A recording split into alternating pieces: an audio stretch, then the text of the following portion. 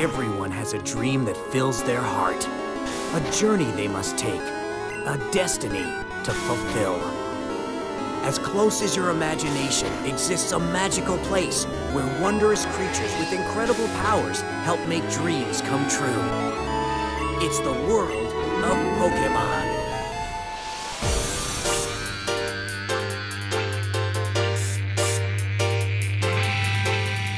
Welcome to Now Playing's Pokemon Retrospective Series. Prepare for more trouble than you've ever seen.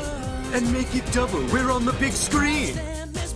Part of Now Playing's Video Game Movie Review Series. Enough with the game. Hosted by Arnie. So you're addicted to caffeine. I could stop whenever I want. These are just choices. Another round, extra shot. Blackest night, thank you, sweetie. Justin. Get me the hell out of here! And Stuart. To them, this is just one more challenge. They follow their hearts. That is what sets them apart and will make them Pokemon masters. This podcast may contain detailed plot spoilers and mild language. This is what a Frenchman would call caliente fiesta. Listener discretion is advised. We're gonna do this, you and me.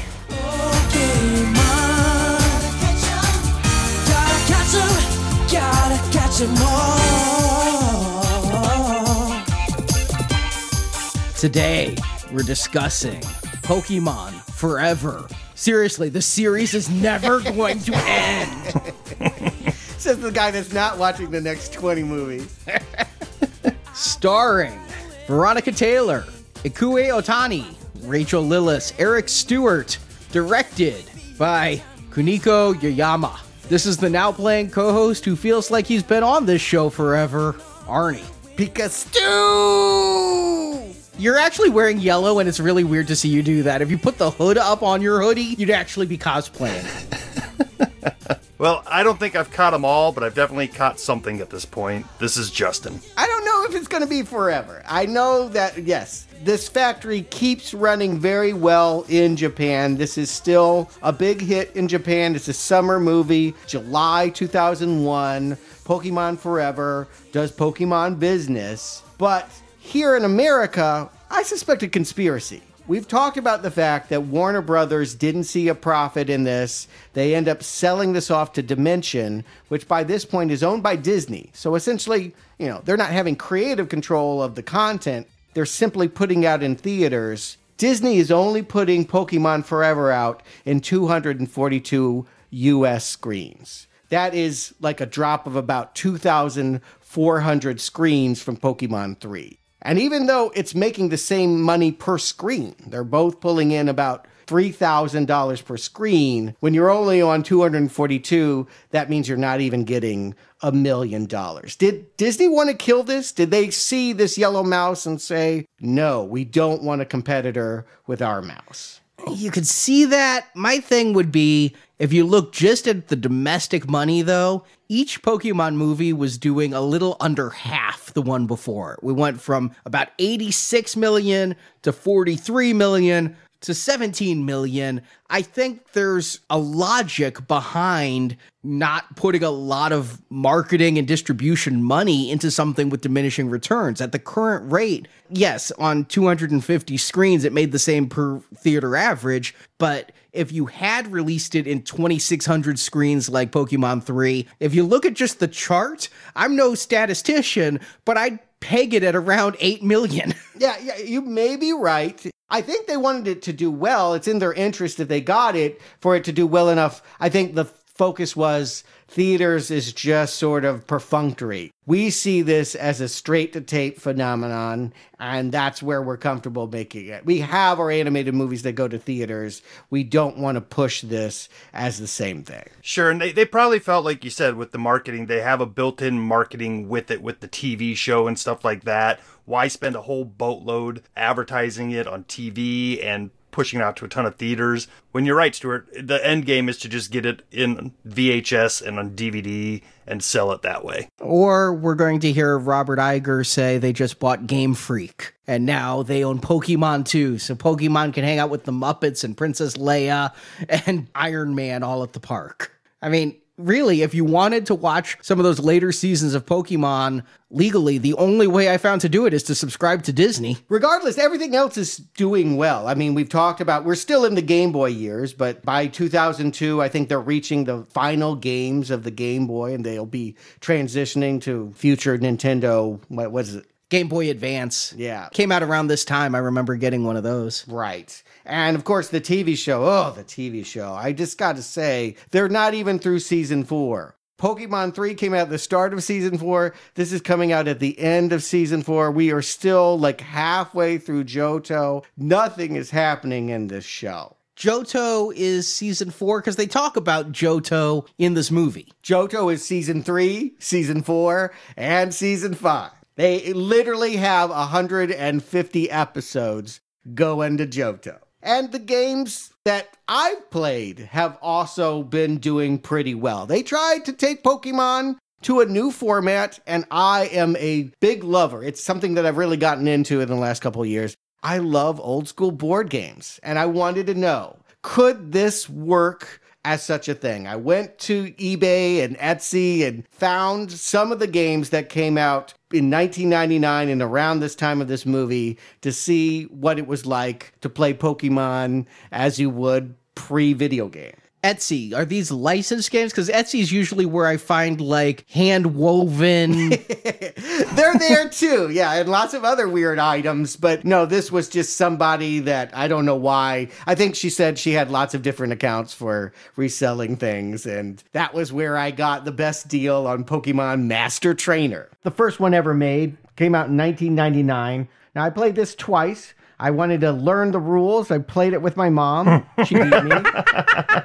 I know, you can imagine how fun that was. She's like, I don't know anything what it is. I don't like this, whatever. She beat me. Fine. Did she like it better after that? She thought it was pretty good, actually. I think winning always helps, right? Like, you always like the game you win. It's a die rolling game. The way it works is you're going around Kanto, flipping over tiles, and it's really the luck of the roll as to whether you catch the monster or not. She was just incredibly lucky. Beginner's luck. Don't know what it was, but she got all the monsters. I just kept not getting the monsters, and she made it all the way to the end and beat the Master Trainer as well. You can face off against Gary or all the other punks from the TV show that you don't like that always beat you in the arena matches. Now, I played this with you. Yeah, I brought it over thinking, yeah, I know how to play now. I can beat Arnie finally. It was me, you, Marjorie, and Ryan, who is a walking Pokédex. Yeah, it was incredible. He knew all the evolutionary forms and trivia. It was impressive. I don't think he watches the show, but he plays a lot of both the Game Boy games and the game we haven't talked about yet, next time, Pokemon Go. And he was disappointed because he not only knows the evolutions, he's like, well, this is a dark type that's vulnerable to acid attack or something. I know, we can't even tell you what he was saying, but because certain Pokemon are a certain type, that gives you advantages over Pokemon of a different type. And this game doesn't take that into consideration. Basically, you have hit points,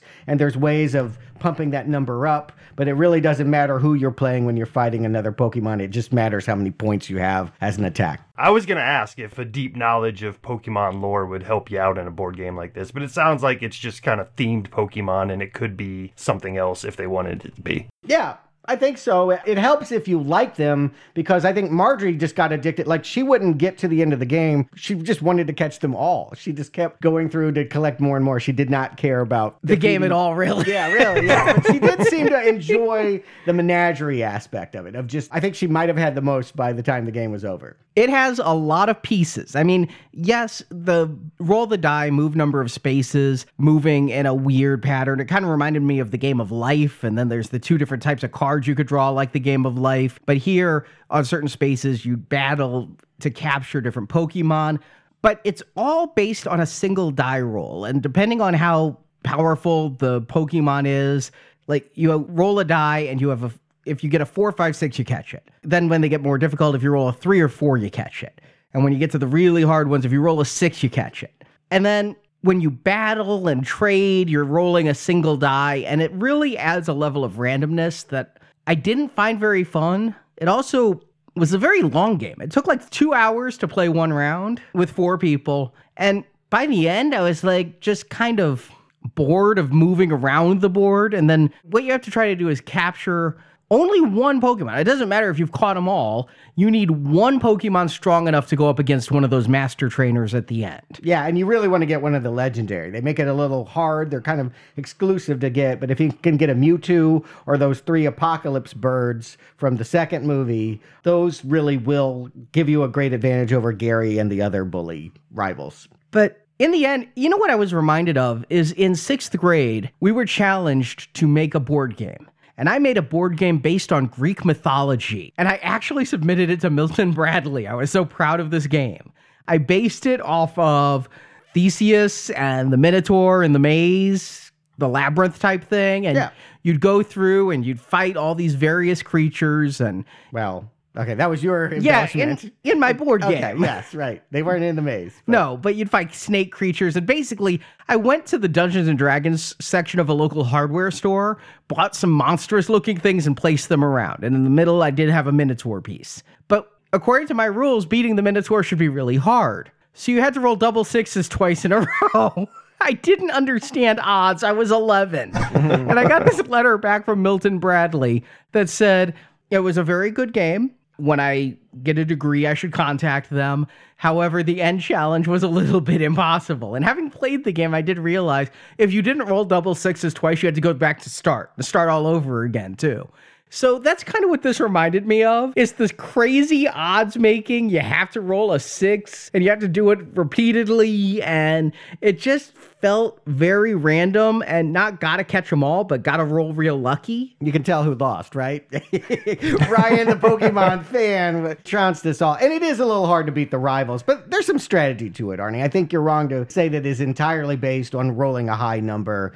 You also have to collect cards. There's other things to hold and keep and do that make it interesting. I actually had fun with the game. I actually liked this game because the other game wasn't such a fan of. Pokemon Champion Island. It's a DVD game. Remember those things? Yeah, I mean, not too long ago, I played DVD Star Wars Trivial Pursuit. No, of course, I forget. I don't think I've ever played a DVD game. I played VHS games way back in the day, and it works sort of like that in the sense that you are trying to go around an island and collecting badges, and it's based on trivia. So I'm playing against my mom again, and I think I got her. I'm like, all right, she doesn't even know what a Pokemon is. She still won. Because you have the option for multiple choice, you can basically guess it. And so you get lots of things of like, which in this lineup is not part of the evolutionary chain, or a memory game of here's 10 ones really fast. Now, which one wasn't there? That kind of stuff. Basically, the better you know the actual Pokemon and their evolutionary variants, the better you're going to do at this game. And she guessed good because my mom knew nothing and she won the game. But it took forever and the gameplay was not fun. Everything Arnie just described about Master Trainer, I would say, is 10 times worse about Champion Island. Thank you for not making me play it. Yeah. But we do have a game for you. We'd hate for you to feel excluded. So, say hi.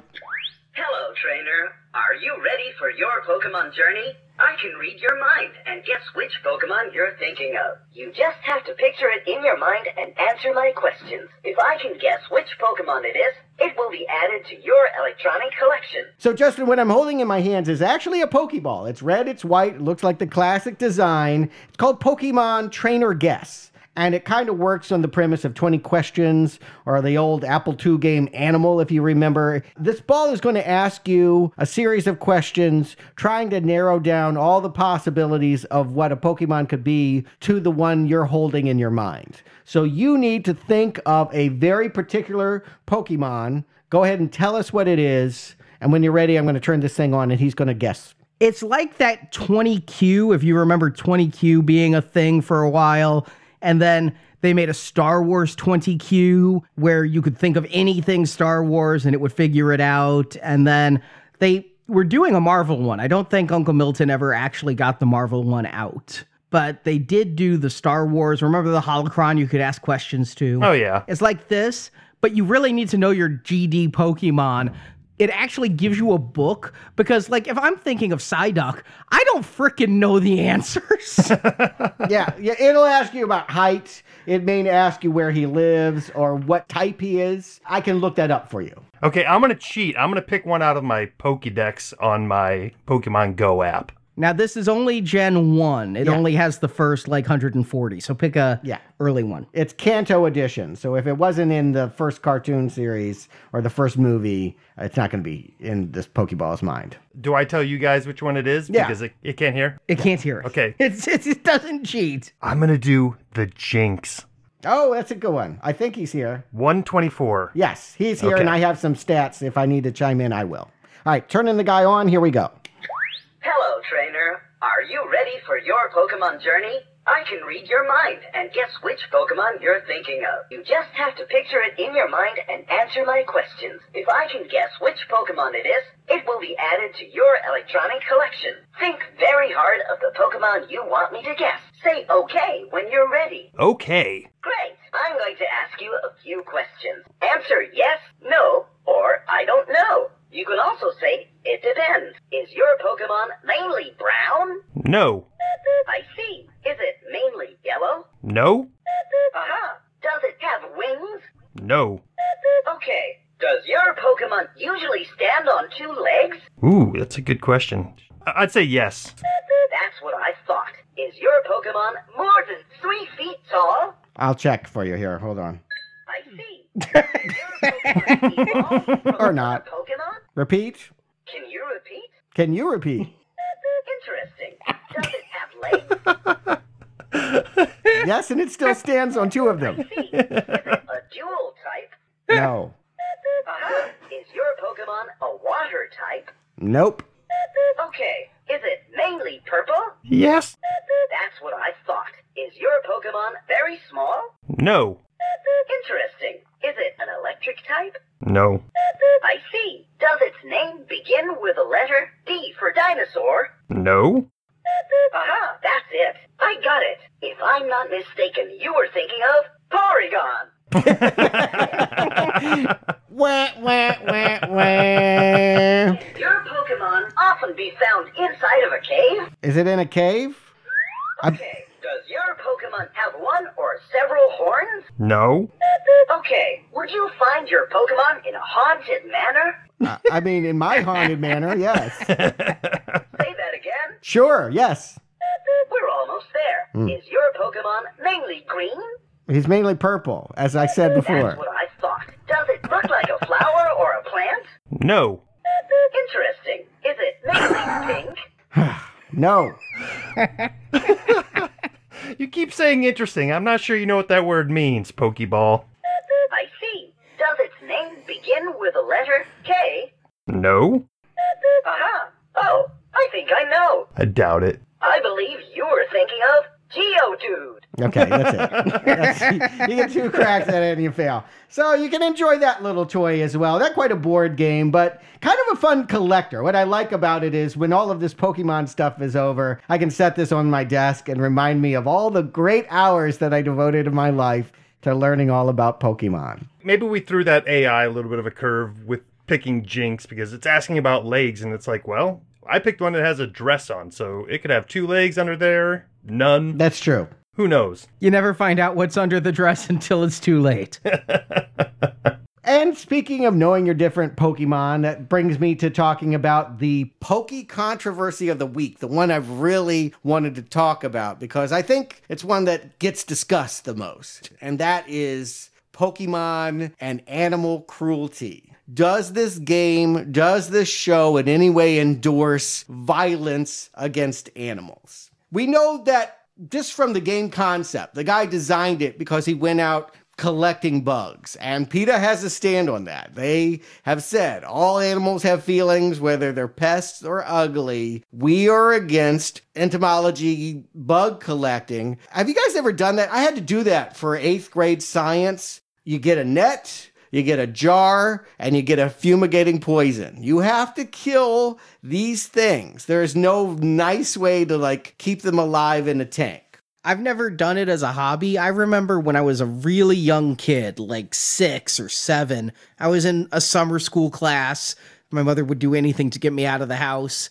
And we were told to catch fireflies the night before. And so I went out with a jar and I caught a bunch of fireflies with my hand and I put them in the jar. And I woke up the next morning and they were all dead.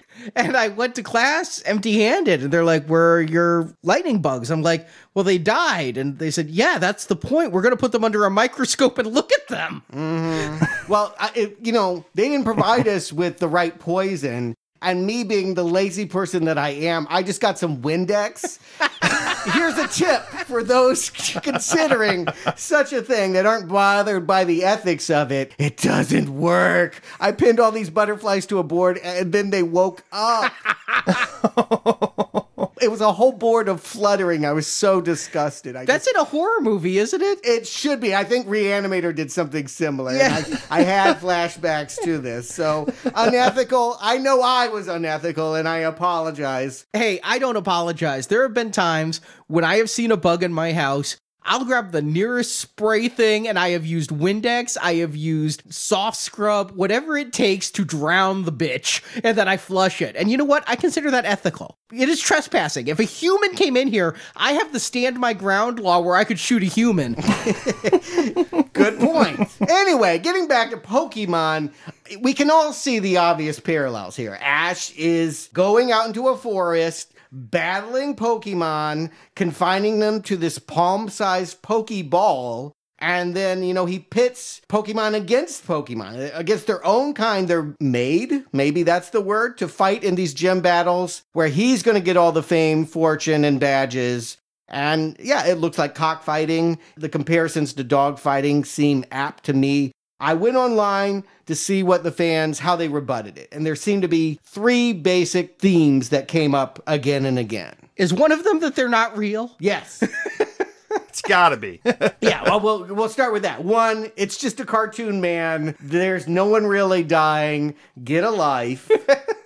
We haven't seen a rash of Pikachu violence going up lately, so... 2, what the show sells, I don't know if it's in the games, but what the show says very heavy-handedly is that the relationship between Pokemon and trainer is actually based on friendship, that it's about cooperation, that they're in it together. And 3, Pokemon are intelligent, they can kind of talk, they could make the choice not to fight or run away or turn on their master if they really didn't want to. So they must like it, are the 3 thoughts. Let's break all of those down just a little bit, shall we? There's some problems with the last one. I have problems with all of them a little bit. I mean, point 1. Cartoon violence has always been controversial. Bugs Bunny, anvils falling on people. They have always worried about how unreality, and particularly violent unreality, goes into the minds of developing children. And so with all of that said, I don't know that Pokemon is any more guilty than any other, but maybe it does subtly set up the idea you're accepting a world where carnage is an everyday occurrence and that you can profit from it. Maybe it does plant that seed in there. I mean, you're desensitized, you're objectifying these Pokemon, and you're asked to think of them as cute animals. I mean, I do see all of them as versions of real-world animals. And they are fighting one another. I will say this in the defense of the creators of Pokemon. We never see any of these guys get mortally wounded or break any bones or limbs or bruise up or have any cuts or anything. So there's some conscious effort to make it violence, but it's not slapstick violence, and it's always in a way where you're not thinking, oh, they just killed that Pokemon. Well, you might have that impression watching the movies. I don't know if that is always the case in the show. There are a few episodes where I saw real trauma. Well, let's just move on to point 2. It really ties into that with the idea that this is about friendship and trainer and Pokemon are equal. I think that's true for Ash and Pikachu and maybe the other ones that he collects. It is definitely not true of all of the other trainers because we have seen episodes. Episode 10, how Ash got Charmander is because his trainer was off at a bar and left him out in the rain, which, by the way, if the rain extinguished the fire in his tail, he would die. So, he was quivering and shaking alone. It was, for a cartoon, pretty severe. And then Jacob, of all people, believe it or not, Jacob's really up on Pokemon. He tipped me off on an episode from season 10. I jumped ahead because it sounded really crazy. And it was in which basically there is a tag team round. They're at the finals of whatever contest they're in. At least they're out of Johto. And this guy that Ash is working with has this chimp with a flame on its tail called Chimchar. And Chimchar one time did this incredible, like, nuclear blast move. And this guy has been trying to get him to recreate it through trauma. And it is severely upsetting, the things that he does to this cute little monkey, trying to frighten him basically into freaking out enough to give him his killer move. So basically the opening of X-Men First Class with shooting Magneto's mom? It is at least as upsetting as that. And again, if your audience is small children, doubly so. I mean, I do think you can make the case the relationship between trainer and Pokemon is not always about friendship. And in fact, dramatically speaking, the show has exploited that on at least 2 occasions, and probably many more times. On the point of 3, as you say, Arnie, the idea that they're intelligent and could choose not to fight is an argument you could make against people in, abusive relationships, battered wives. I was thinking dog fights. I mean, dogs are very intelligent creatures. They may not sit there and say things like cocker, and spaniel, but they're pretty intelligent, but they're also animals that are trained and conditioned. You can't tell me that if I go to a dog fight or a greyhound race, the dog could just be like, no, I don't feel like it today. Yeah. Well, they're not saying that about dogfights. I think many people say dogfights are bad, but in this case, they're saying Pokemon don't come out like swinging at their trainers. They must want to do this. It's kind of a blame the victim mentality. In truth, you can go along with something because you've been conditioned to do it. And we've seen many unhealthy, abusive relationships where someone does something that they should know better, and maybe you blame them for staying in that relationship, but in fact, I see them very much as victimized. I thought you were going to bring up the Masked Marauder. I'm going to bring that up. And we're just going to wait for the show. Yes. Hold that thought and why I might be so opinionated about it. But I do think that, at the very least, these animals are not woke, right? Like, they're definitely not, conscious of, I have other choices and options. They're perhaps victims of Stockholm Syndrome. They know no better. And what are you going to do when you live in a Pokeball? I'm just going to go back to point 1. It's a cartoon! Sure. And I think when PETA finally tackled this in 2012, about 10 years after the release of this movie, they finally decided to take a big stand on Pokemon. They do it somewhat tongue-in-cheek. It is not like they are falling on their swords for Pokemon, but they did do something kind of subversive. The day after Nintendo released an upgrade of Black and White, they released Black and Blue, in which you can go to their website and play it now. It's kind of amazing. They use the actual trademark Pokemon characters, like Pikachu, only they're covered in Band-Aids and have bruises and blood's dripping out of their mouth, and they have a syringe sticking in their head. And they get to take on all the people that abuse animals, including scientists and doctors that do lab experiments. Ash is the final boss, actually. You actually beat up on Ash at the end, and everyone has their justifications as to why Pokemon need to do what they want. But in the end, you play Pokemon, basically beating the hell out of them to find freedom. And the game was so successful, they decided to use it again against McDonald's, because Pokemon had oftentimes been used as the toy in the Happy Meal. A separate controversy, by the way. Lots of choking hazard problems there, but that's more common with, I think, any toy you're going to find in a Happy Meal. But this one was kind of fun because you find out Grimace is a Pokemon. They get Grimace on board and they storm into a McDonald's and they beat up on the patrons, and then finally, they take down Ronald McDonald. I think the Fry Guys are definitely some kind of Pokemon now that I think about it. Pretty sure you're right. But, it was mildly amusing. It definitely had a sense of humor. Yes, I think they took the cause very seriously, but not so seriously that they were blindly trying to rescue Pokemon the way that they might rescue seals from being clubbed. Yeah, I mean, it sounds like it's all a matter of perspective. I mean, if you wanted to, you could lay it out and make it sound like Pokemon is purposely being subversive and trying to turn kids into these animal cruelty proponents that will eventually go out in the world and have cockfighting rings. Or you can understand that it's a show that, yes, some of these themes are touched on, but for the most part, it's not promoting animal cruelty. It's about a fantasy with these cute little creatures that happen to battle. I grew up watching G.I. Joe. I have yet to shoot down an airplane. That's all, whether or not the pilot has a parachute, I think there's just a difference. And some of that might be availability to a rocket launcher. And availability to a Pikachu? Yeah, right.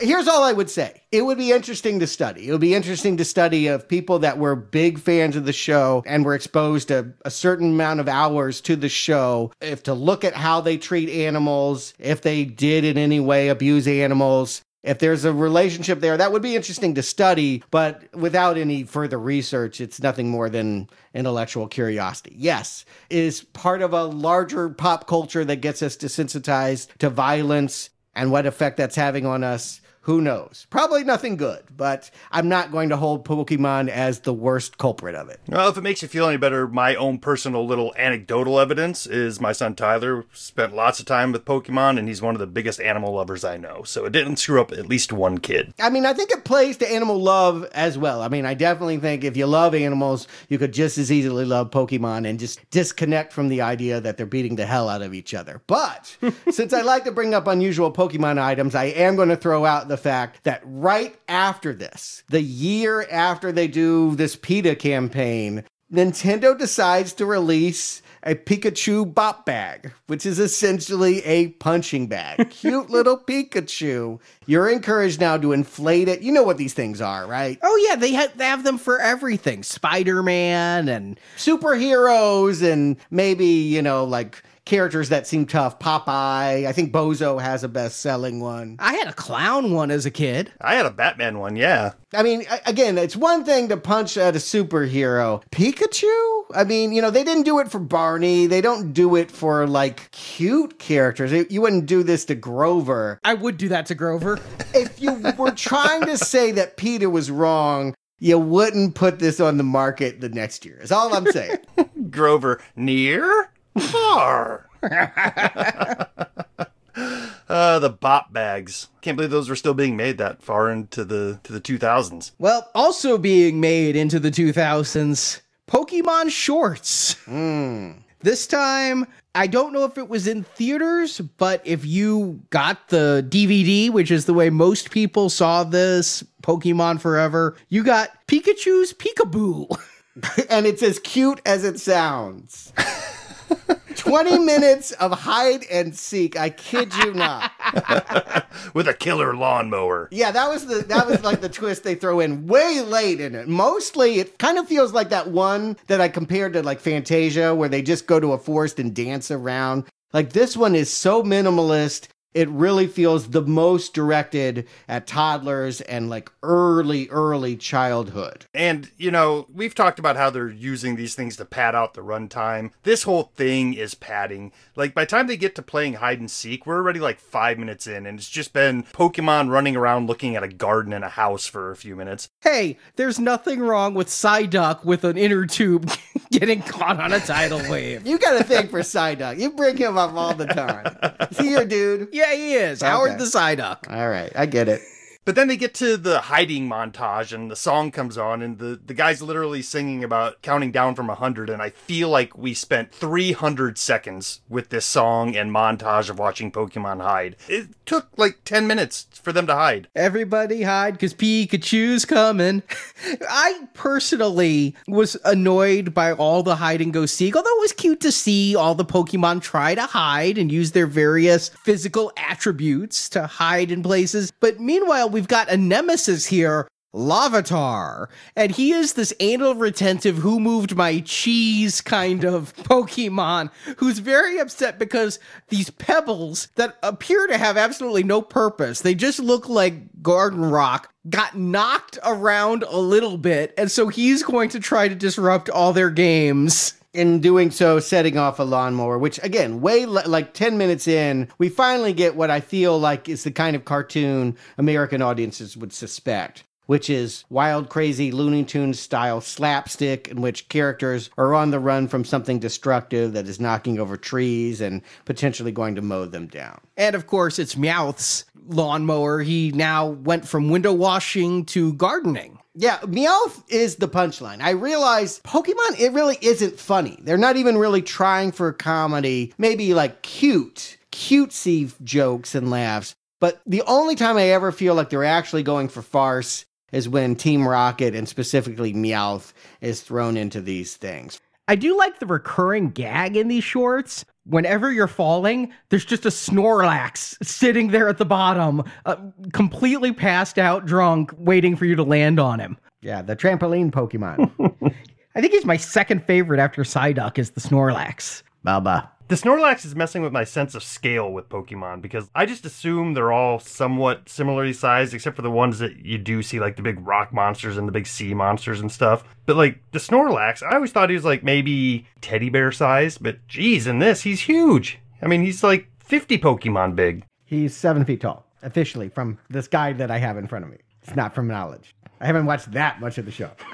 So they made him much bigger for this, at least the bit in this part of the cartoon. Maybe. How big's Pikachu? Less than 2 feet. So yeah, they enlarged the Snorlax. For the most part, this feels like one of those pre-language, repetitive, like, again, it feels light and airy like Barney or Teletubbies. Is that the market? I mean, these games aren't marketed for 6-year-olds, but these cartoon shorts sure are trying to go for that audience. I think with Pokemon, there's something for everyone. And yes, this is for that audience. Indoctrinate them young, give them the games when they're old enough. Yeah, to that point, I kind of wish there was some sort of delineation between the different types of Pokemon entertainment, because comparing it to Disney, you have like preschool Disney Funhouse where, you know, the characters are drawn a little more bubbly and you can tell that right away it's aimed at the younger preschool kids. And then you have like the regular Disney Mickey Mouse cartoons that are for more all ages. These all just seem to be in the same world, and you have to figure it out within the first slow 10 minutes. Like, oh, this one's not for me. This is for the preschoolers. And I just want to, I feel like I bring it up all the time, but Looney Tunes still plays to an adult audience because they reside in, like, vaudeville. The kinds of sketches and things they do may be corny, but they are timeless. They were made for adults. The things they do, despite the fact that they're animated, the kinds of comedy bits that they do are things that adults would have paid to see in the time of vaudeville. And I think that you can go back to those. It's also fun because, they defy gravity and, they just push the extremes of what can be done using the cartoon medium. Here, I just feel it's always just not giving me enough of the zany. I want zany, and I just don't see that that's an impulse that's driving this. Oh, come on. When you have a riding lawnmower where Larvitar and Pikachu team up to stop it, and it responds by pulling out 2 chainsaw hands and going after them with chainsaws, that is pretty loony. I salivated a little. I'm like, yes, finally I'm going to get the short that I most want. But what I'm saying is that when comparing it to Looney Tunes, they're not anywhere in the same spirit. And they could have been. This would have been, cut this down by half and really ramp up the craziness of a lawnmower, taking down hedges and putting these Pokemon in silly danger. I think you could have had laughs for all ages. Instead, this is something that truly you will outgrow when you hit puberty. Yeah, that's really at the end of it. My biggest problem with this is the pacing and the length of it. It just feels overly long. And if it could be trimmed to a quick 7-minute short that has good pacing and goes really quick, I probably wouldn't be sitting here going, yawn. But as it is, it feels stretched out to eternity. This is nothing that I would ever want to put under a critical microscope the way we're doing. Here's the praise I'll give it. If this were on in just the background, if a young child was watching it and I wandered in and out of the room, I would say, 1, the animals are exceptionally cute. I love the dog-looking thing with the underbite, maybe because I have a dog-looking thing with an underbite as a pet. Mm-hmm. And I feel bad for the merman-looking chameleon that they forget to look for in the Peekaboo game, and he's left all alone. And I think it's kind of fun at the end when Larvitar wants to play hide-and-go-seek after being such a douche to these other Pokemon for a while. So that's the best I can give it, but yeah, it needed a vitamin C song or two for me to really enjoy. That's all that it needed. Apparently, that is all that it needs for Arnie to really enjoy it here. Also want to point out, when Pokemon are getting together, they're not beating on each other. So again, if you're PETA, you can make the case that Pokemon don't want to hurt one another. Humans make them do it. Except Larvitar wanted to hurt Pokemon. And lawnmowers. Did he? Yeah, I mean, was the lawnmower a Pokemon? I don't think it was. No, and it bothered me that physics went away when it turned rubbery and it went into a building and the building started to distend. I'm like, that's not the physics that we've come to know of Pokemon World. That's what I want them to do, Arnie. That's exactly where I'm pushing them to go. But anyway, I didn't get it. Maybe I'm going to get something better when we get into this movie. This movie, Pokemon Forever. We start with a Pokemon trainer named Sam, who seems about Ash's age. He comes upon a Pokemon bounty hunter trying to capture the rare Pokemon Celebi, and Sam helps the Celebi Pokemon escape. In the chase that ensues, Celebi panics and time travels. Yeah, the Celebi can travel through time and ends up taking Sam 40 years into the future. But though 4 decades have passed, little has changed. Now a new Pokemon hunter is searching for a Celebi. This one is Team Rocket member, the Ironed Masked Marauder. I'm holding it. Holding it. Arnie knows very well where we're going to talk about. You wanted some Looney Tunes injected in here. There you go. Oh, no. I've got something I to think say. Stuart had some PTSD. And this hunter has something called a Dark Pokeball that, when it captures a Pokemon, evolves them to their most powerful state and turns them evil.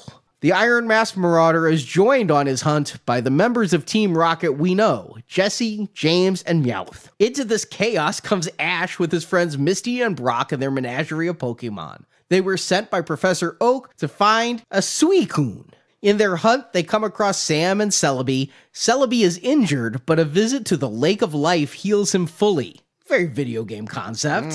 I'm playing Zelda a lot right now. I go to that lake with the fairy that gives me all my hearts. But the Iron Masked Marauder ambushes them and uses his Dark Ball on Celebi, turning him evil. Celebi uses his power to control plants to create a giant kaiju-like vine creature that starts to destroy the forest. With such a powerful Pokemon under his control, the Marauder plans to overthrow Giovanni and take over Team Rocket, something Jesse and James don't really appreciate. Ash and Sam get through Celebi's vine armor and plead with him, going, "Indy, no!" making him remember his good self. But the exertion causes Celebi to die, and taking him to the Lake of Life doesn't help, because the lake is polluted with the waste from the forest. The found Suicune purifies the lake, but it's still too late for Celebi. Until, from throughout time, a number of other Celebi arrive and bring their dead brother back to life. Celebi takes Sam back to his own time,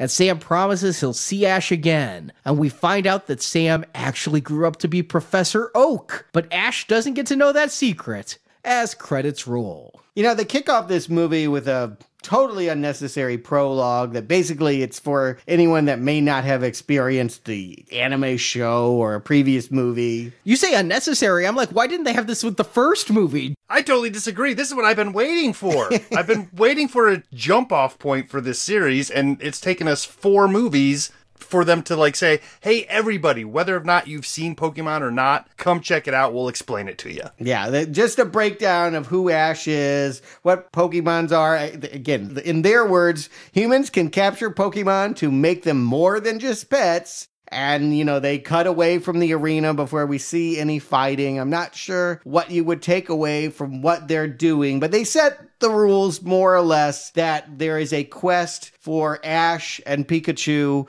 to wander the universe looking for battles. And I love the fact, basically, this is a way of showing all the different varieties. Look way in the background of one shot, behind a fence that could double as prison bars, Porygon, the one that caused all those seizures. I do agree that this should have been in the first movie, but I have to ask, Do you know anything, Stuart, about the making of this movie versus the others? Now, I know we have the same director, but instantly, this movie feels like television. It has the introduction that none of the others had. When we get to the opening credits, it's going to feel like a television credits that follow an intro stinger. Animation, there's none of the CGI that we've praised from the previous films. This one, I know you said it wasn't released as much because of Disney, but it feels like from inception, somebody was like, let's start cutting the corners. Really? I would argue that I think this one looks nice.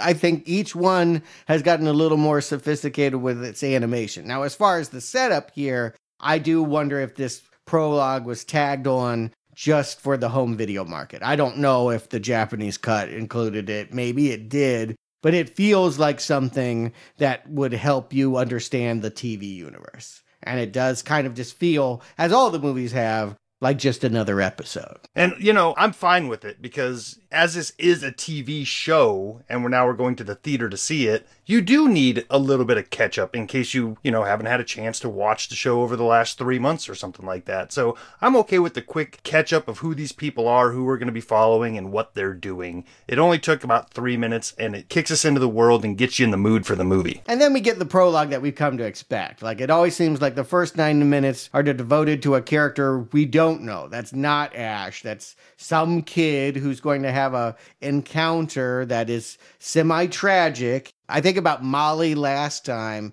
Our Molly for this movie is Sam. We don't know it yet, but it's Sam Oak, in fact, who has sideburns like drapes, man. I don't know what is up with this kid, but he's just wandering through the forest. Is he a Pokemon trainer? Has that even become a thing yet? We will find out that this is 40 years ago. So maybe in, what I guess the 60s, 70s, there was no such thing as arena battles. But there were random women walking through the forest saying, be careful of the sound. You want some bread from a stranger? Here, I'm serving it to you on leaves. Yeah, is she trying to lure the Celebi to him? Because her advice is if the spirit of the forest is coming, stop and stand still and hold this bread that smells delicious. I mean, it feels like she's setting old boy up here. That is the strangest lady. Stuart, you brought it up, and I wondered if it was kind of nonsensical to even ask in a cartoon world, but they kept driving it home that it's been 40 years into the future. We're, as adults, and maybe even kids, are trying to do the math and figure out, okay, so when is this taking place? And so, yeah, are we talking about the 50s or 60s? And if so, why does everything look like it's trying to be the 1910s, 1920s, as far as clothing style, hairstyle, vehicles? I'm confused/pissed because it made me realize exactly how much they will not link Pokemon World to Earth. Are they even on Earth? They never say a year. I never see cars or, things I would expect. Dogs? Are they on an alien planet? But, I mean, when somebody later on says you've traveled to the future, the immediate question is, well, what year is it? They never ask that. Do they not have years? Yeah, not only that, but you would think the whole point of doing something like that, Back to the Future, just as an example, is you want a comparison. It would be something to okay, it was a nice forest 40 years ago, and then when he's going to jump ahead in time, it's an urban mecca or something. No, it looks like the same forest with the same fallen tree, sequoia, that's laying there, that's got a tunnel going through it. They don't play off the clash of different time periods. And that's the whole point of doing a time travel story, I would think. We're left to extrapolate what his sideburns mean at this point. Yes. Really, the time travel is so pointless. With the exception of the Shyamalan-like twist that he's Professor Oak as a young kid, he could just be from another village and then have to return to his village and have a tearful goodbye at the end where they may see each other again, they may not. But the twist that it's Professor Oak, unless this becomes a major thing in the TV series, I don't see any relevance here, unless I don't even understand how all the games I've played, I've never played a Celebi. I don't understand how time travel would work in a game. Can I go back in time before the person hit me? But I don't understand why they've introduced time travel. I don't like Celebi. I'm just going to cut to the heart of it. The biggest problem with this movie, fortunately, there's 2 legendary Pokemon, but that's part of the formula now, is we realize they got to pull out this legend that, I mean, they're all pretty weird to me. I don't feel like one Pokemon is more legendary than another. But the legend of this spirit of the forest is that it looks like Groot, flies around, and for really no good reason can flutter to the past, to the future, with no hope of changing time. It seems to want to just hang out in a forest and maybe, grow some vines or something. But it's known to abduct people and take them to different time periods. Again, that whole weird woman. Like, I suspected her of something. She ends up being completely innocuous. But I'm like, she feels like someone that is setting our poor Sam up for, we know he's going to go into time, but there's no good reason for it. There should be a better reason, and there should be a more dramatic change once he gets to the future. It should feel nothing like the world that he came from in order for time travel to feel very important. But I don't think time travel is important. I don't even think Celebi is that important or that cute. It worked on Groot. It really doesn't work on me here, this little half bee and half puffball. And to be fair, while Groot, I'm sure, existed in the comics, this was a good decade before Guardians. If anything, they would have copied this look, but I don't know why they're watching Pokemon forever. Yeah, I just saw him as a cute little baby alien onion head type of thing. It did remind me of one of the teachers in Parappa the Rapper that would have to teach you to dance. I forgot about that. Punch, kick, it's all in the mind. You know what? I think I have a problem when Pokemon try too hard to be cute. Like, Pikachu's cute. Bulbasaur is cute. You don't have to have a baby. And I think here they're trying so hard to make it, a precious alien E.T. kind of thing. It rubs me wrong. And a Pokemon hunter is chasing him. He happens to run into Sam. And the only way that he can escape is by taking him 40 years into the future to the very same spot that Ash and his friends are going to be walking by. It's just all contrivance. Now, this is a new concept, though, that I hadn't heard of, the Pokemon Hunter, that it made me look. I went to eBay. There are Pokemon Hunters. In Pokemon Go and other Pokemon games, there are people who will just go out and capture rare Pokemon and then flip them on eBay. And so that was an interesting way to look at it. I'm not a trainer. I'm just getting these Pokemon so I can make some money. And again, you could make the case by movie 4, maybe it doesn't feel dramatic, but PETA might have a point here. Like, I think we find out he doesn't kill them. We jump 40 years into the future and we see him as an old man, and he has a lot of Pokemon still in cages outside I think he's in a trailer in the forest. He lives in a trailer park in the forest, and all of the Pokemon that he captured, rather than putting in a ball, he put in a cage. And this is where we get introduced to the idea of, Arnie, go ahead and say it. The Iron Masked Marauder. Oh, God, it does. It sends a chill down my spine even now. We need to tell story time. Let's go back in time, shall we? Toodaloo, toodaloo, toodaloo, toodaloo. It's 2nd, 3rd grade. I'm riding the school bus. Arnie is my new friend. And why do you know this? He'll just periodically say, I'm the masked marauder, leap atop me, and choke me until I am blue. This begins our friendship. A defining moment, you might even say. And I wasn't wearing a mask. No, all of it was very weird, and I attributed all of it to you being Brazilian, honestly. When in doubt, you were just culturally from a place where they leap atop you and choke you till you're blue. Suitor Libre. I still haven't been to Brazil for this reason. You get off the plane immediately, yes. They're jumping on you. Oh. I just, you know how sometimes when you're a kid, you roughhouse? Yes, it was roughhousing. It came from nowhere. I never knew it. I just lived in constant fear of those bus rides. You never fought back was the problem. It was, yes. It was or that was what I enjoyed. I can't remember. That was probably why we became friends. But I had to laugh and wonder if you remembered the Masked Marauder. Arnie, it hit me like a thunderbolt, like Pikachu shot me as soon as you said that. I rewind. I'm like, what? What did he say? Oh my God! But that's not the Masked Marauder you were emulating. I don't know where you got that concept. Not Brazil. From your own demented mind. This is the Iron Masked Marauder, and he's not leaping atop school kids on buses. He is roughing up this old man because he somehow knows Celebi is about to reappear. He wasn't there 40 years ago, and I don't know how he would know that they were coming now, but in some kind of Terminator twist, he wants to be there to capture the thing when he arrives.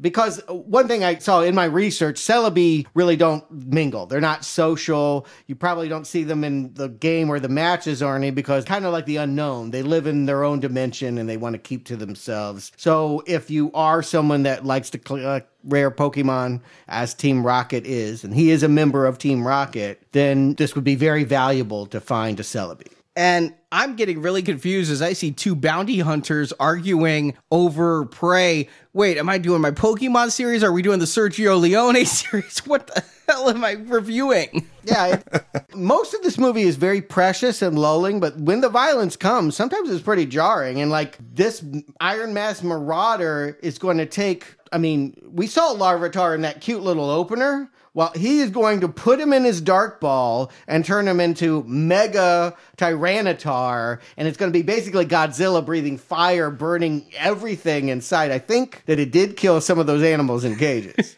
I just had to roll my eyes, though. What a common cartoon thing. This will make them evil. What is an evil Pokemon? What is a good Pokemon? They do what their trainer says. An evil Pokemon would probably burn his trainer no matter whether the trainer was good or evil. Ganap, Arnie. I think there's just something frightening about any time you have hypnosis or characters that you associate with good, Superman and Superman 3. I can think of moments in childhood when they take characters I love and make their eyes go weird and they do evil things. This would be pretty upsetting for the audience to know that they could do this. And indeed, they're eventually going to do this to the cute little Celebi. They don't change his look. He never gets creepy looking. But this is another case where they're going to take something sweet and turn it into a minion of evil. Yeah, and he doesn't evolve into his biggest form, and maybe they don't. I don't know enough about the Celebi or not.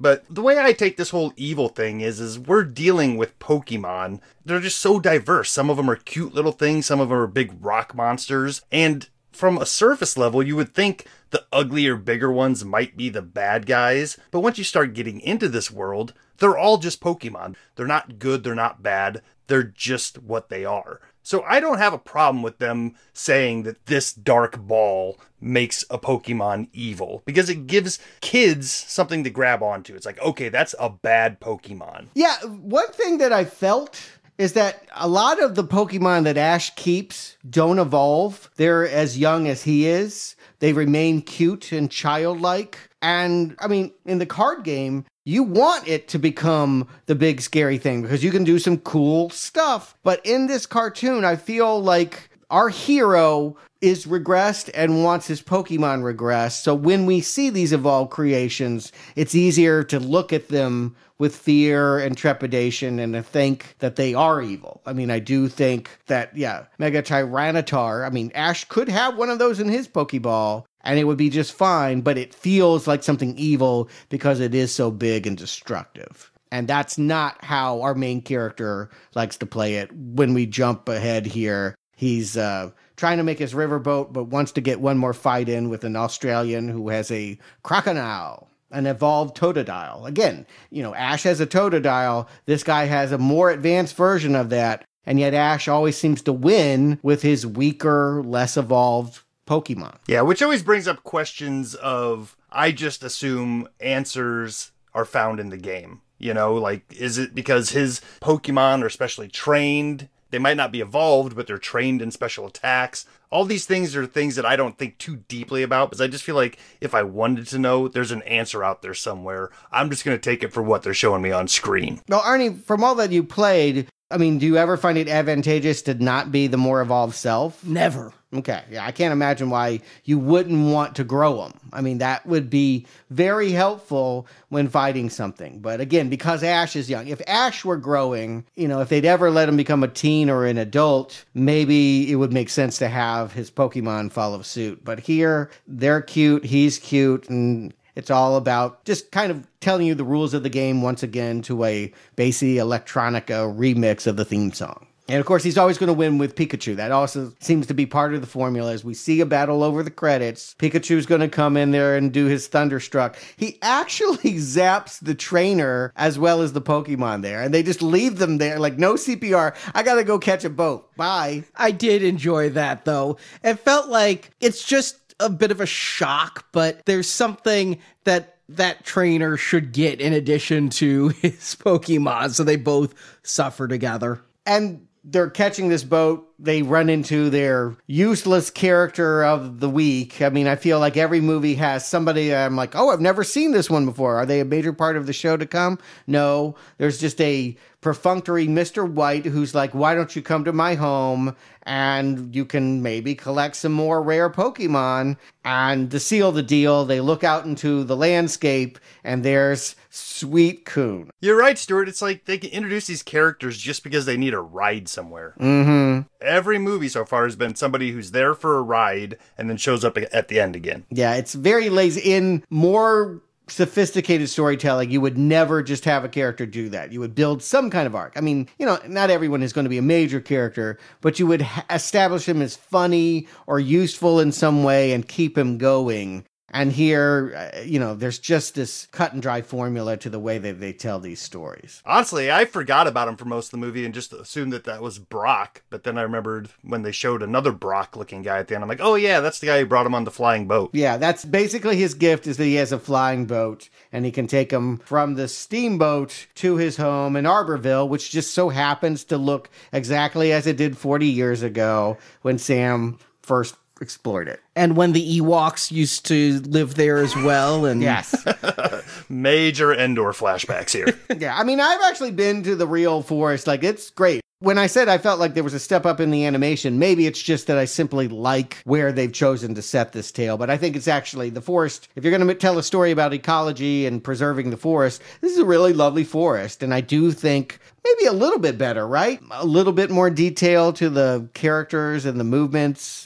Am I reading too much into that? Visually, I think it's a step up. Yeah. I'm looking at this, I'm enjoying the environments, and it all feels more natural, especially coming off of the fantasy movie we just watched last week where we spent the whole time in these crystal caverns. Mm-hmm. Yeah, I mean, because I can associate it with a real place, it doesn't feel so fantastical. And, did you guess the surprise? We know that they're going to meet Celebi and Sam, but before they do, they call up Professor Oak, and he's like, yeah, I've seen a Suicune once before, and they do all that they can to lay the foundation that this boy is actually the future Professor Oak. Is that something you guessed was coming, and does it matter that it is? I'll be honest with you, maybe this was aimed at somebody like me who's not ensconced in this world at all, because I did not pick up any of the cues, and at the very end when they were hinting at it, I was like, oh, okay. It worked on me. I actually got a nice little surprise buzz out of it. Same here. When we get to the end, I'll talk a little bit more in detail, but I did not guess that this was Professor Oak. Yeah, neither did I. 3 for 3. I feel like I should have, but I knew that there was something. I mean, there's never anything that they don't call out too loudly, but I couldn't understand how Professor Oak was going to help them with Suicune. And again, I thought maybe Suicune had the potential to be the villain. If we like little Celebi, he's got to fight something. I figured maybe that was the monster of the movie. But no, it is going to be Team Rocket, and that includes the Iron Mask Marauder, as well as Meowth, Jesse, and James. Which I think, they use just the right amount in this movie. Sometimes they're there a little too much and their jokes go on a little too long. I feel like in this movie, they're pushed even further to the side but it also gives us a little bit of a glimpse at the bigger picture of what Team Rocket is. It's not just these bumbling idiots that are constantly chasing this 10-year-old boy. I should also throw out, they've also gotten a new member as well. You might notice that there's this blue blobby thing that kind of pops out, that it actually causes their branch to break, and why they're not successful at first catching Ash here at the beginning is because of Wobbuffet. Not Boba Fett, Wobbuffet.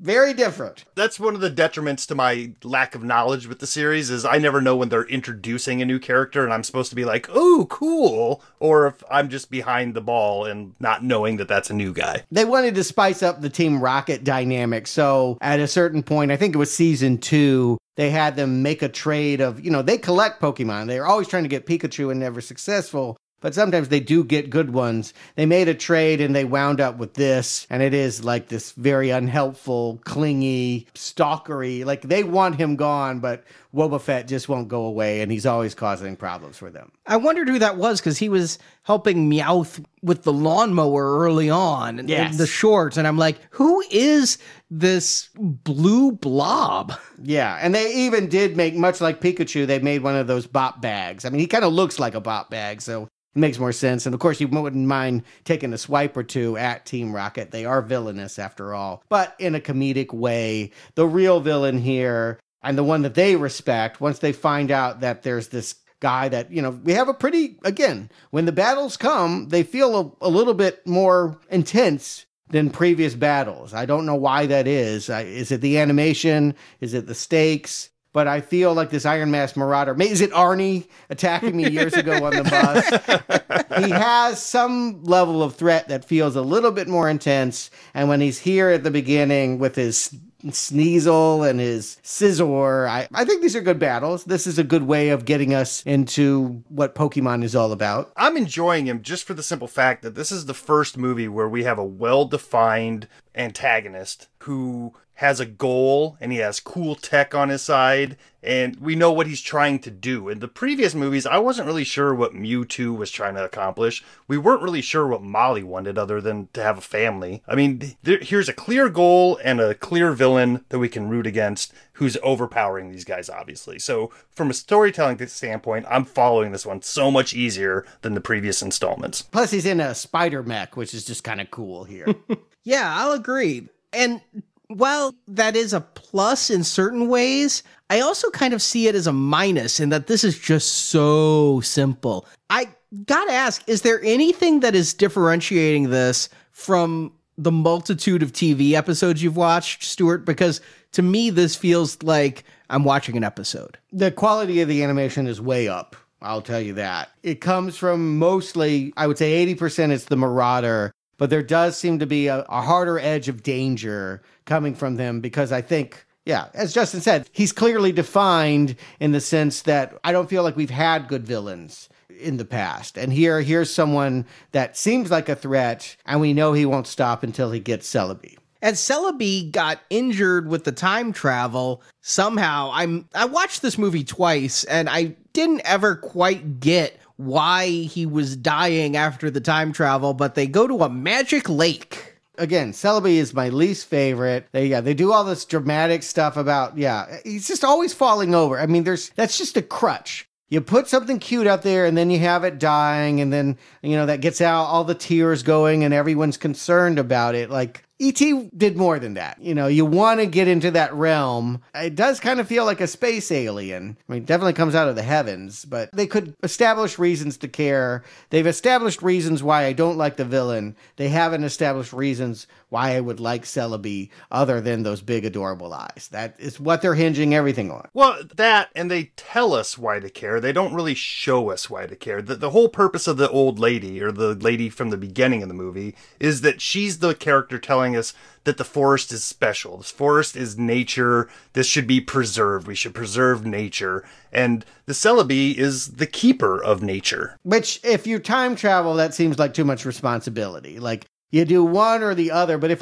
all I could say is I time traveled, I wouldn't be alone in a tree. Like I would be going back and forward and trying to influence the world as it's developing. I mean, I don't know why you would seclude yourself in a remote place with no human beings. Sure, that's why I'm saying they don't show us. They should have showed us maybe another scene where Celebes protect the forest from a city coming in or something, but... Yes, this should be a forest in being encroached by technology and civilization. That would be something more dramatic and would give you more bang out of this whole time travel thing. But, Celebi, what we see is that at first he does not trust Ash or Sam. He's like knocking him back with his powers and vines and all of that. But eventually, yes, I think because they're able to heal him in this lake of life, he takes him for some corny E.T. ride flying around glowing. Yeah, it was really feeling E.T. when it dies, comes back to life, and now we fly. I was just waiting for the pseudo John Williams score that did not come, but I thought for sure instead of da da da da da da da da, we'd hear something like da da da da da da da da. Lots of girly giggling going on too during these scenes. Yeah, his bee. Ooh, yeah, everything about Celebi is something I don't like. And again, I'm learning to ignore him. There are other things going on, and there are things I do like, but he ain't it. Sam and Ash, that's a more interesting relationship because, again, we don't know it the first time through, but Sam is actually going to be the mentor for future Ash. And so the fact that they're becoming friends here in the future, establishing a relationship before he knows him as the creator of the Pokédex and the guy that's going to give him Pikachu, it's kind of sweet when they have this campfire scene and they do the sketch of Pikachu and Celebi. And it becomes, this is the only bit of paradox we get, is Ash tells him what a Pokédex is, and then he's going to go on to invent the Pokédex. Mm-hmm. Not quite Back to the Future, but again, you can see them semi-influenced by all the major 80s time travel movies. I wish they had been more influenced, frankly. Time travel can be fun if you really are willing to explore the concept. It may be confusing for small children who haven't been alive long enough to really have a perspective on time. If you're going for a real young audience, they wouldn't understand what 40 years is, so maybe that's why they're backing away. And I think a lot of this series hinges on that point, Stuart. You've talked about we don't see Ash and Pikachu growing up and stuff like that. And I think it's because the series is firmly planted in the fact that childhood is an era. Most kids don't see themselves growing up. Everybody's always the same age in your mind. There's the kids that were 3 years older than you are always going to be the older kids, no matter how old you get. So in a series that runs this long, yeah, it's going to become a problem when you're watching it this far down the line. But in the moment, I don't think it's that big of an issue. So if you're watching this as a kid, you're just going along to get along with it. One interesting thing, speaking of being a kid that's discussed here, is Sam says to Ash, "Doesn't your mother miss you when he's out among the world?" He goes, "Yeah, I guess." Yeah, Ash is kind of clueless. He says many insensitive things of like, well, at least I'm not stuck in the future. Oh, sorry. But yeah, like, it's just as insensitive about his mother. I mean, maybe she's crying about me. I don't know. I got other things to worry about. Well, I was thinking it was different. Like, he's thinking she should be more worried about my 10-year-old self out in the wild, undergoing life-threatening adventures. I'm not just a Pokemon trainer, I'm a superhero constantly in danger. And he's like, she's not really worried about me. I guess she's worried about me? Okay, you're right. Maybe he is the 10-year-old. So you're right. I'll give him more of a pass. I blame the mom lots, believe me. But both of them feel like they're just very emotionally disconnected. And once again, from a kid's perspective, I feel like that's just saying, yes, Ash has a mom, and yes, he hasn't been home for a long time, but guess what? They're not worried about it, so you don't need to worry about it. Because that's not what this is about. Yeah, and they don't bring her in. Yeah, she's not in this one. Mm-hmm. They do a good job of making it more about Team Rocket. This Marauder and the others come back, with that spider mech, and they really, they use the Dark Balls, they get Celebi. And yeah, this is, again, the frightening concept of cute becomes evil, purple Smurf. Or, they already kind of did this. I imagine some kids thought Mew was very cute. So to see him get mutated into that Mewtwo thing was probably upsetting in the first movie. It's a weirder thing here because Celebi is going to create a Wicker Man? What should we call this thing? I thought it was just a viney Godzilla or something. It's a kaiju, yeah. It's a giant, because it's just very satisfying and part of Japanese kid cartoon culture to have these big kaiju. He creates something much bigger than himself that allows Marauder to walk around and feel like, hey, I don't need Giovanni and the rest of Team Rocket anymore. I can take over the world. I mean, one forest fire and it's over, but, I guess the guy can dream. I just didn't understand why, after establishing that the Dark Ball takes a Pokemon and evolves it to its highest form, that it didn't affect the Celebi that way. I mean, instead of animating a big weird wicker kaiju, why not just make a big Celebi monster version? I think it would give kids nightmares. I still have Purple Smurf nightmares. I mean, you could do it. I mean, I'm all for that. On some level, I like to be scared if it gets resolved correctly as a child. So why not? I mean, Wizard of Oz is scary for kids, and it's a timeless classic. Why not go for big emotions? Well, I just feel like the series is all about coddling. They could have done that. It would have been satisfying, and I probably like Celebi more if I knew that he had an inner demon side. And certain Pokemon, disappointingly, don't evolve much. Like, some can evolve 3 different levels, and some maybe 1, and so I'm wondering if it's just predefined that Celebi is already at the highest level of evolution. I mean, it's pretty dang powerful as it is. The fact that it can time travel and all this. But yeah, I was a little bit disappointed that evil Celebi, A, looks no different, B, despite being in the Dark Ball, comes back and you can just plead with him and he's like, oh yeah, I'm not evil anymore. The Dark Ball should have a better hold on people. There needed to be a mechanism of turning him back from evil, or I went too dark. I thought he should die. I thought this Celebi should die, and then Celebi from the past would come, or we'll talk about his death, but I thought other Celebi could fix the situation in a different way than they do.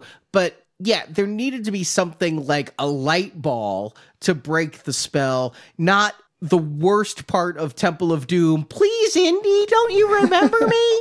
Yeah, I mean, the Temple of Doom had to be in their minds. And who better to have that tech than who we find out Sammy to be? Wouldn't that be cool to, have Sammy have invented a light version of that ball previous to all this, and then when we find out that that's the professor later on, it kind of ties it all back? That'd be a cool resolution. Again, character work is what you want to see in a time travel. Who they were, who they become, how the two influence one another. For a more sophisticated audience, just think about older. I mean, I get that kids wouldn't understand that, but there's things here for kids. There's not enough here in this whole series for adults, and it didn't have to be that way. But, this is where we get back to Suicune, who is going to be really, I guess he's the one that kind of comes in and saves them. He saves them to a point. Ash and Sam are about to be shot by the Wicker Man, and Suicune, I don't know, he gets caught up in vines, but he at least saves them from a blast or two and gives them the opportunity to crawl inside this Wicker Man and plead their case to Celebi for being good again. We're told he's the personification of the North Wind, okay, whatever that means, and we're told that he can clean up lakes. So I think they've, all but telegraphed his use. The Celebi needs healing again because it's always falling over dead.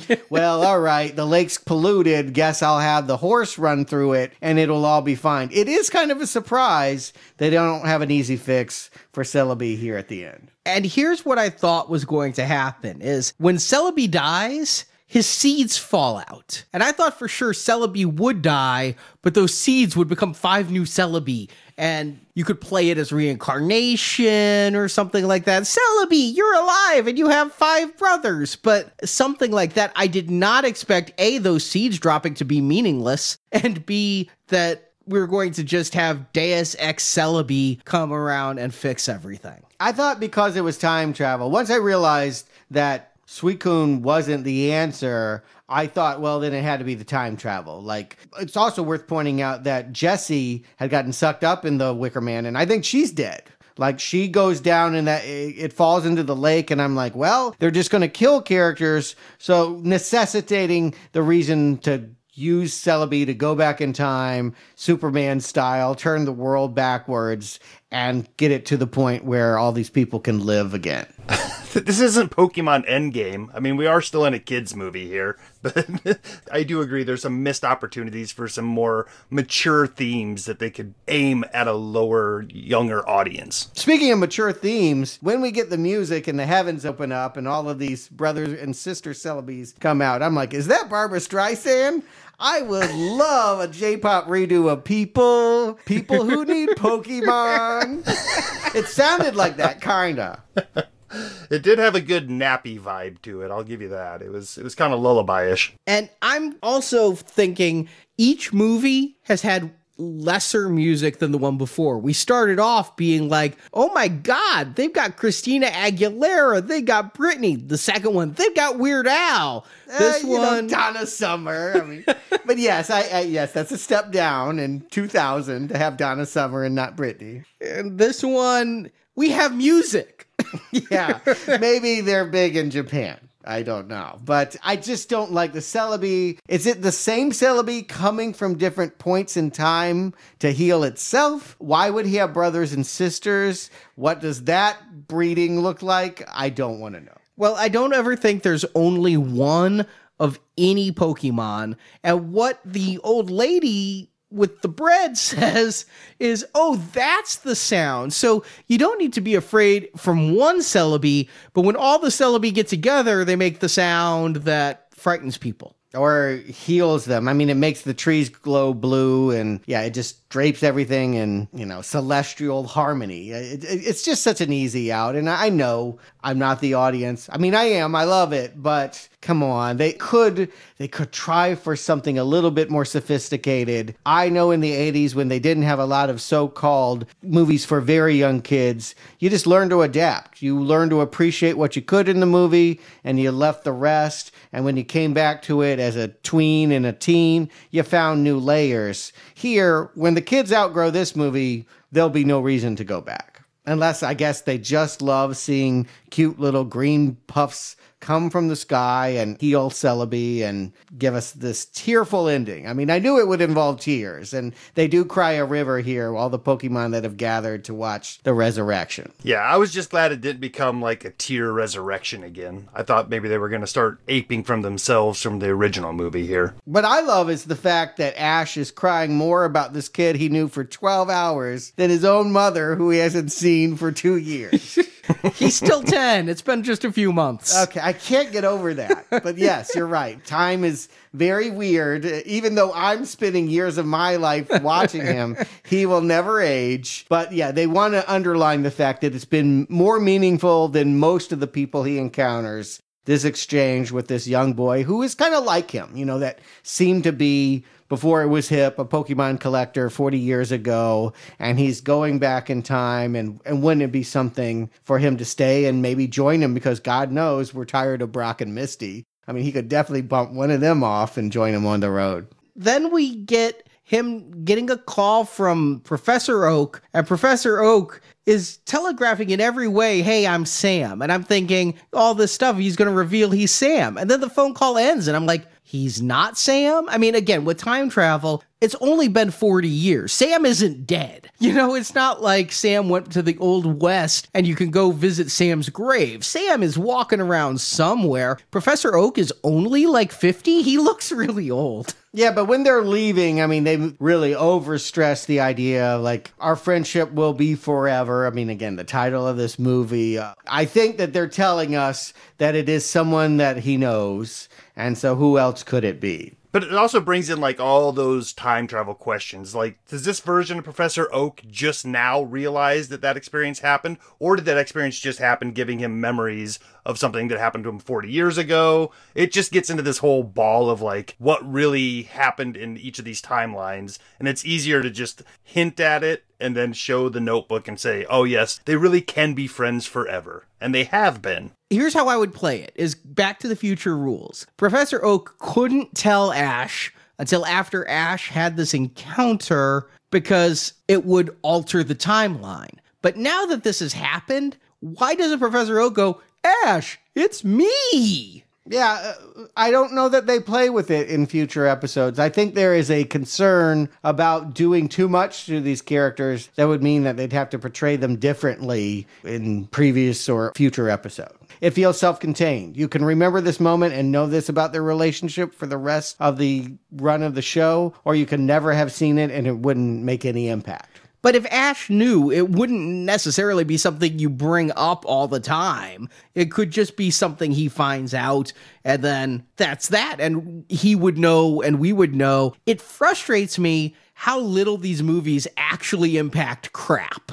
Yeah, well, I get that. I mean, they feel very simplistic and soothing, always ending on a joke. Team Rocket, even Jessie, she's not dead. She's just floating dead man style. And then James and Meowth row up in a, raft trying to pick her up, almost get eaten by the Tyranitar and make a Calgon joke. Do people know this reference? But there was a commercial in the 70s where these stressed housewives would lie in a bathtub and say, Calgon, take me away. It was a bubble bath. And that's what they're doing here at the end. I guess here I was saying that they only make things for the kids. They threw one for the middle-ager there. It's always Team Rocket. Team Rocket is where I get my joy. You want to make me really happy? Team Rocket the movie. Yeah, I do feel like, yes, if we could see them in their private life when they're not chasing Pikachu, that could be a very fun spinoff. You guys just made me realize that that's something we don't know about yet. There's probably going to be live-action Team Rocket in Detective Pikachu.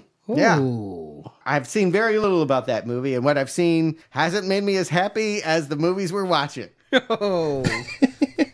Well, let's see how happy this made you. Justin, Stuart, do you choose to recommend Pokemon Forever? Justin.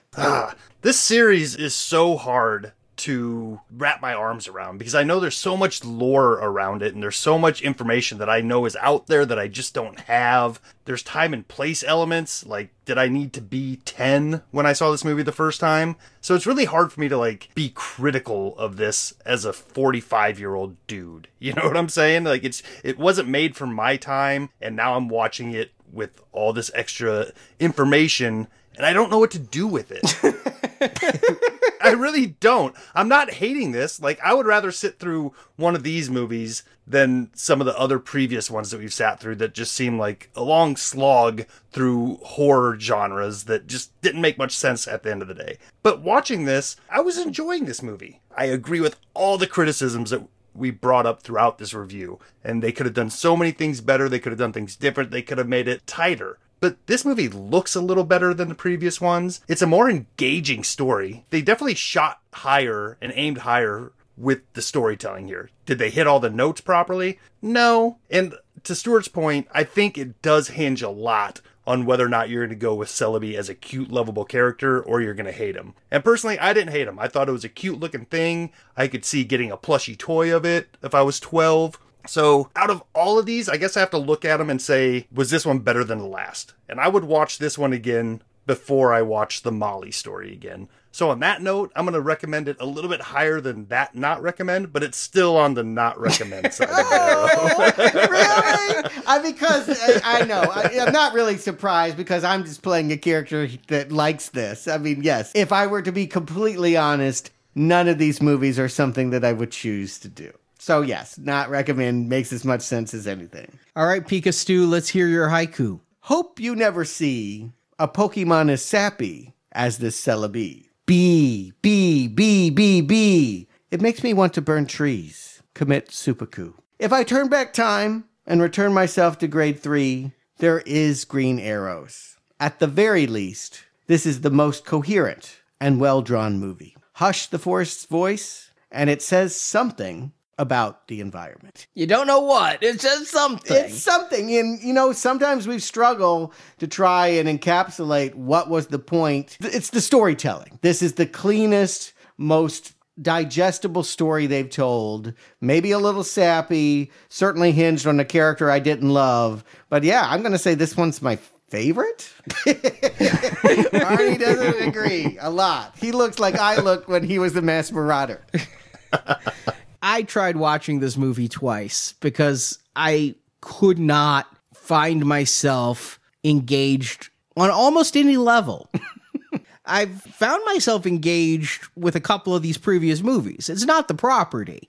It's specifically this story, and it's really overly drawn way of telling the story where we have to introduce the guy to put you on the boat that takes you to Arborland and the time travel that doesn't make any sense. And yeah, I got about an hour into this movie that's only about 70 minutes. Yeah. And I was like, I got to start over. I don't know where I am. And I started over and I realized I didn't even miss anything. I knew exactly what was going on. I just find it lacking. And you're right. I was a little harsh on the animation. I felt like the storytelling and the structure of the opening credits, the way the song played felt television. But yes, the Celebi kaiju did look pretty cool. That might have even been some CGI there. Oh, yeah. I'm sure of that. That was an advancement in CGI for them. But what I really had to ask myself is, again, does it justify being a movie? Would you go to the theater for this when Pokemon is on at least 2.5 hours a week for free to go and pay money? Does this offer anything to make it worth it? I'm going to say no. It's going to be a red arrow. Again, I point out, you're not watching the cartoon. This looks better than the cartoon. It is, at least in the seasons that I'm on, the Johto years, to me, this is a brighter spot than that. But I do wonder, is some of this that we're all feeling fatigued? Is some of this we need a break from Pokemon? We're going to get one. We're going to take the next 4 weeks off because we got all of these movies to go to in theaters. We got, next week, Shazam, then Pet Sematary, a make good on Hellboy, and then eventually Avengers Endgame, and then we will get back to the 5th and final animated Pokemon movie, Pokemon Heroes. I also think, according to a lot of the fan sites, this is cited as one of the weaker films. So Arnie, what you're picking up seems to be something that people that like Pokemon also feel. Like this one was just off from some of the previous installments. Do they like the next one better? No. I want to give you hope, but there is none. Well, the hope is that our listeners who enjoy us going through the video game retrospective also enjoy us going to the Old West as we are finishing up the Man with No Name trilogy of reviews this Friday as we deal with the classic, the good, the bad, and the ugly. Oh, yes. This is epic movie. Leone kept getting bigger. You know, Fistful of Dollars, he really started to establish a trademark style. I think a lot of people will recognize, even if they've never seen a Western. And they just kept getting more grandiose. This one's epic. And then eventually, when we get to his later films, they get even bigger still. But this is certainly going to be a highlight.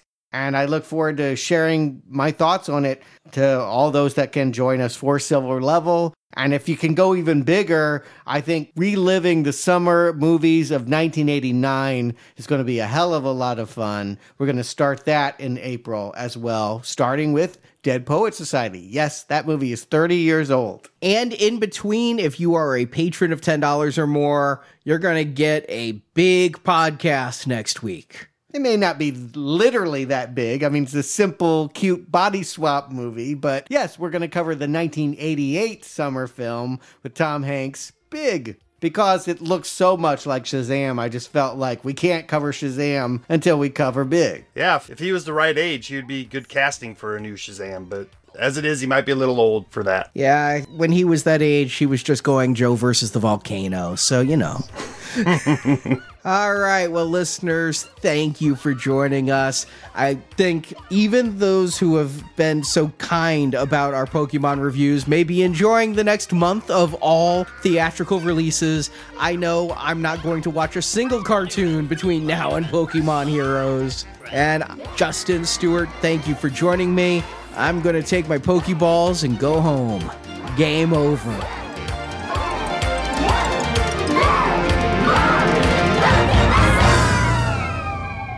Did the right thing. I know we did the right thing, Jessie. And it feels great. Well, this is it then. Let's not say goodbye. Let's just say we're gonna die. Thank you for listening to this episode of Now Playing Podcast. We hope you've enjoyed the show. A celebration of the harmony between humans and Pokemon. Come back to NowPlayingPodcast.com each week for another new movie review podcast. Thank you all for everything. Maybe I'll see you again. Someday. Also at our site, you can find hundreds of other movie reviews, including Star Wars, A Nightmare on Elm Street, Independence Day, the Avengers films, Back to the Future, Batman, Superman, The Fast and the Furious, and more. Case closed, but still open until I solve it. Now Playing Podcast is a show without any sponsors or ads. We rely on support from listeners like you to keep Now Playing operating. I could use pants. You can donate to the show and, as our thank you, receive bonus podcasts.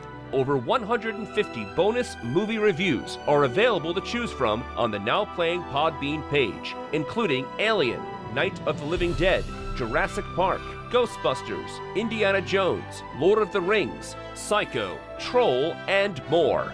Find a full list of available bonus shows at nowplayingpodcast.com/donate.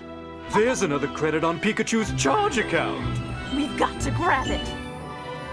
You can also join the Now Playing Patron campaign through our Podbean site. Patrons of $10 or more get a new exclusive movie review every month, plus even more perks, including one where you can pick a movie for our hosts to review. Find the details on our website. Take the treasure and put it there. You can follow Now Playing on Facebook and Twitter, where we post announcements of new episodes and where the hosts post movie mini reviews. Links to our social media pages are available on our homepage. I haven't seen this many strange letters since the last time I placed a personal ad. Now Playing Podcast is produced by Arnie Carvalho. Yeah, you're right. I can do it. I'm the chosen one. Associate produced by Jason Latham. He's always the hero. We're always a zero. Now Playing is edited by Stephen, Heath, and Arnie. Humans may have created me, but they will never enslave me. This cannot be my destiny. Now Playing credits read by Brock.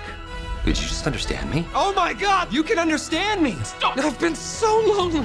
The opinions expressed on Now Playing are those of the individual hosts and may not reflect the opinion of Venganza Media Incorporated. That's a twist. That's very twisty. Venganza Media Incorporated is not affiliated with the motion pictures reviewed or otherwise referred to herein. All movie clips and music included in this podcast are the intellectual property of the respective copyright holders. They are included here for the purpose of review and no infringement is intended. He's saying you can shove it. What? I can shove it? Now Playing Podcast is an exclusive trademark of Venganza Media Incorporated and may not be used without the expressed written permission of Venganza Media Incorporated. All rights reserved. Listen up. We got ways to make you talk. Or mine. Now Playing is a Venganza Media production, copyright 2019, and no part of this show may be reproduced, repurposed, or redistributed without the written permission of Venganza Media Incorporated. I know you can't understand me, but I will electrocute you.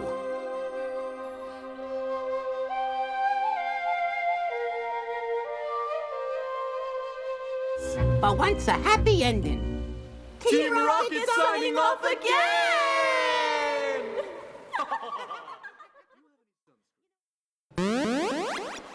And it was, is it Hercules? No, who's the one who did the journey? The Minotaur, right? Yeah, the Minotaur. Who fought the Minotaur? What? Odysseus. Theseus. Theseus? I believe so. Odysseus? Who the hell's that? I thought it was Odyssey? Odysseus. Odysseus. Well, let's Google this shit. Yeah. We're really getting an F on that paper. There's the Odyssey. I don't remember any Odysseus. Yeah, he was the guy who stars in the Odyssey. No. Yeah, Odysseus. No, that's wrong. The Odyssey. Ajax is the one with the Achilles heel that dies, but the main guy is...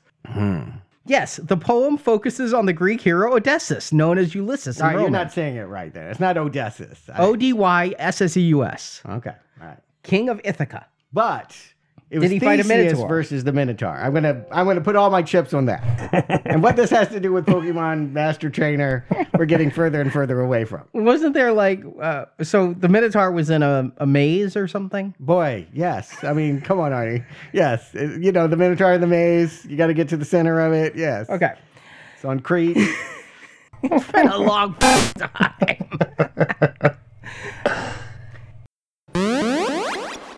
So, Justin, what this is I'm actually holding... I'm going to ask you I didn't say okay. You can also say, it depends. Is it mainly purple? Hit the button. Turn that off. All right, let me... Yeah, cut. All right. But Disney probably doesn't want another mouse out there competing with their mouse. And so they put this movie out in only 242 theaters in October 2001. A few weeks after 9/11, with kids in school, this comes out and makes, not even $1 million. In Disney's defense, I doubt if they could foresee 9/11. I mean, maybe there was some collusion with George W. But I think this and Donnie Darko both just were subject of bad timing. Okay. I'm not going to accuse them of flying the planes and the towers. I'm just saying that October is not a time to release a kid's film. And that with the added stress of people being more glued to their television sets than wanting to go to see a Pokemon movie, this did very dismal. You might call it a flop when you look at the box office numbers, but in truth, it had no hope because it was on very few screens, and it made as much per screen as Pokemon 3 did. They could have done the same business. I'm sorry, kill all of that. It's October 11th, not October 2001. It's 2002, so I'll just say all that. Oh, a whole full year. Wow. Anyway, so let me just say all of that again. What a wonderful blooper, though. Yeah. It came out in Japan, summer 2000. I'll just say all this quick. All the games I've played, I've never played a Celebi, but... Celebi. I mean, you probably never played celery either. It's not very delicious. I thought it was celery. They kept saying celery. I also thought it was Sweet Coon, and I thought that was racially insensitive. I was so offended, and I didn't even know why. Sometimes things sound like racial epithets, and they're not, but they just have that ring. It's not Sweet Coon? It's Suicune? I mean, they say Sweet Coon. Sweet Coon is what it is, but the way that it's spelled looks very much like suicide. So it's a disconnect when I read it, and and to seal the deal, they look out into the landscape, and there's Sweet Coon. Again, that just... I don't want to even use that terminology. But it also brings in all those time travel questions. Does this version of Professor X just now realize that... Professor Oak, not Professor X. I'm sorry. Game over. It's Pokemon Spring Break. We know what that looks like.